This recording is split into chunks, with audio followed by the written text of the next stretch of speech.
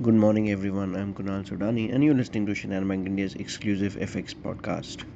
The US Federal Reserve recently released minutes from its September monetary policy meeting. According to these minutes, participants acknowledged both upside risks to inflation and downside risk to economic activity. This suggests a two sided challenge in achieving the Fed's objective. Policymakers also noted that as policy approaches its peak, decisions and communications should start shifting towards a longer horizon of keeping rates higher for an extended period.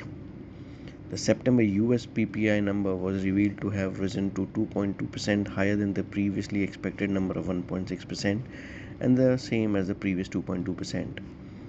US headline CPI is due today and is seen declining to 4.1% year on year, while the core measure is expected to decelerate towards 3.6% year on year.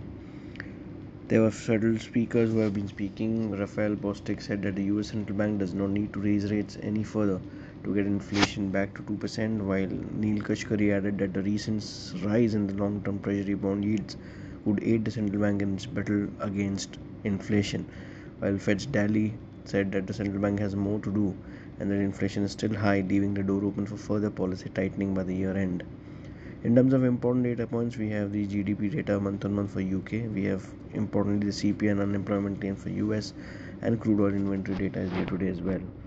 Overall, talking about the macros, dollar index moving left towards 105.65 levels. Brent crude price also cooled off toward $85 per barrel roughly. Gold has rallied towards almost near $1880. 10-year US Treasury yield sharply cooled off towards 4.57 for almost a peak of 4.9. And US GSEC, I mean US 1 year to 2 year yields have been flattening. So all in all, again, if we put down and boil down this into dollar rupee, we expect 83 to act as a support, while 83.27 to act as a resistance for the day. So that's all from my side, friends. Wishing you all the best and have a very energetic day. Thank you.